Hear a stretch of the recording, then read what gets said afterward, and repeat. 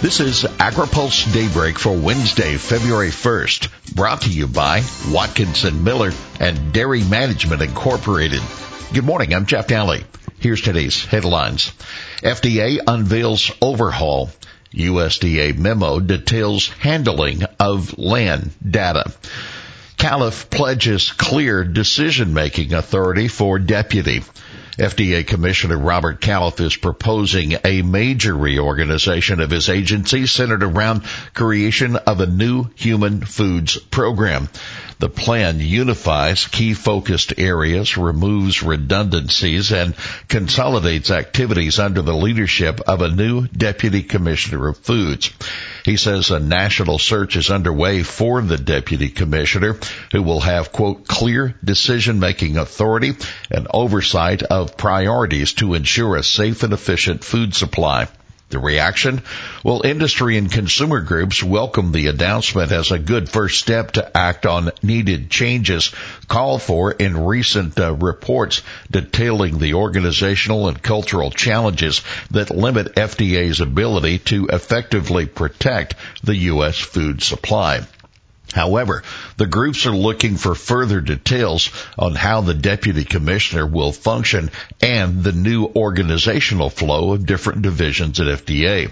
They're also concerned in some quarters about what was left out of the plan, including the Center for Veterinary Medicine. By the way, FDA Principal Deputy Commissioner Janet Woodcock will spearhead the implementation and change management group overseeing how the final changes will be made. You can read our full report on the FDA plan at agripulse.com. USDA memo. Staffing issue partly behind drop in foreign reporting penalties. An internal Agriculture Department memo says staffing shortages were part of the reason the agency did not assess any penalties for failure to disclose foreign purchases of U.S. farmland between 2015 and 2018. The memo, drafted by Farm Production and Conservation Division Deputy Undersecretary Gloria Montano Green, also said the program was under the leadership of a new manager at that time.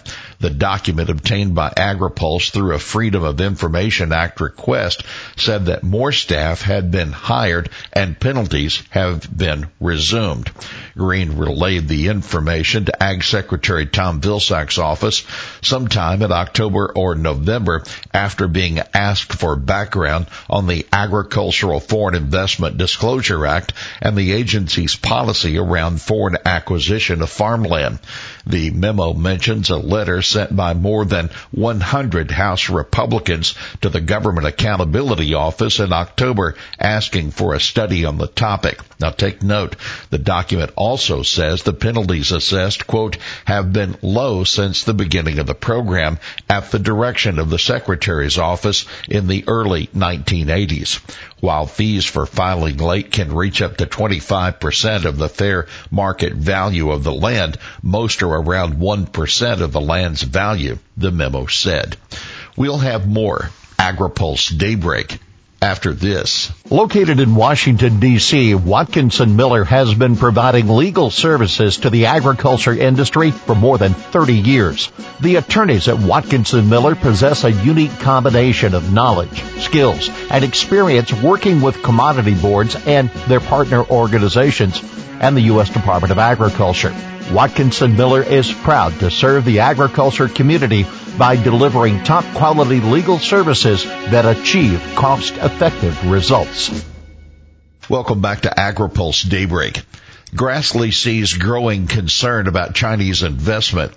Iowa GOP Senator Charles Grassley, who helped pass the existing foreign farmland reporting requirements in the 1970s, says lawmakers are hearing increased concerns about Chinese acquisition of farmland.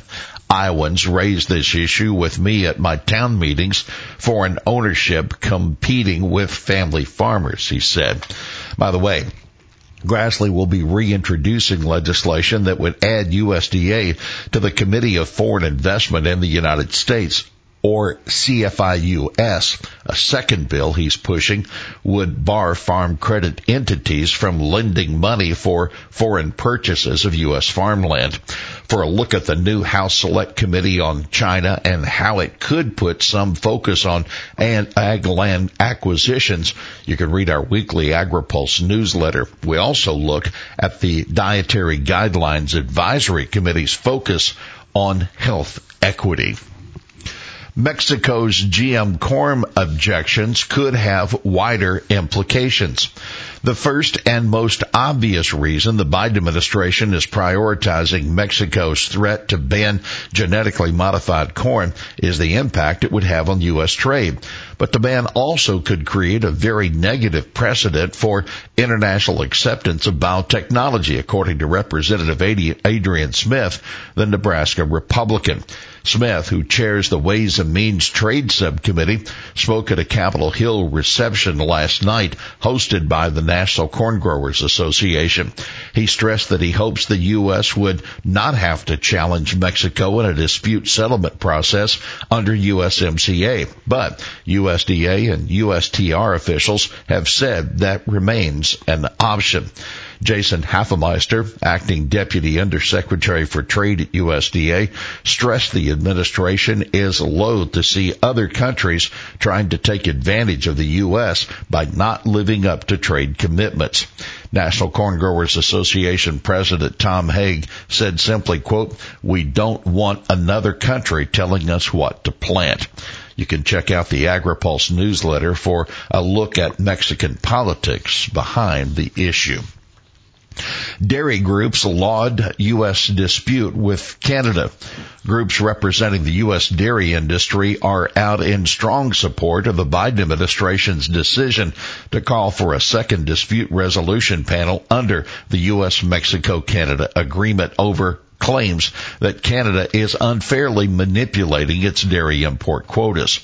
International Dairy Foods Association President and CEO Michael Dykes said the group is, quote, "very grateful to the U.S. Trade Representative Katherine Tai for moving forward with this enforcement action against Canada, the resolution of which is a critically important matter for the U.S. dairy producers and processors." Despite losing a previous dispute ruling, Canada is preventing retailers and food service operations from accessing tariff rate quotas and buying U.S. dairy goods, according to the Office of the USTR. Canada's TRQ allocation system is not only a violation of USMCA, it directly harms American dairy farmers, processors, and other workers by unfairly restricting access to their market, said Jim Mulhern, President and CEO of the National Milk Producers Association. Finally, here's today's She Said It. We are checking our calendar every day to make sure that it's not 2015 anymore. That Public Lands Council Executive Director Caitlin Glover on recent Biden administration actions like Waters of the U.S. and grazing regulations. Well, that's Daybreak for this Wednesday, February 1st, brought to you by Watkinson Miller and Dairy Management Incorporated. For the latest news out of Washington, D.C., visit agripulse.com. For AgriPulse Daybreak, I'm Jeff Nally.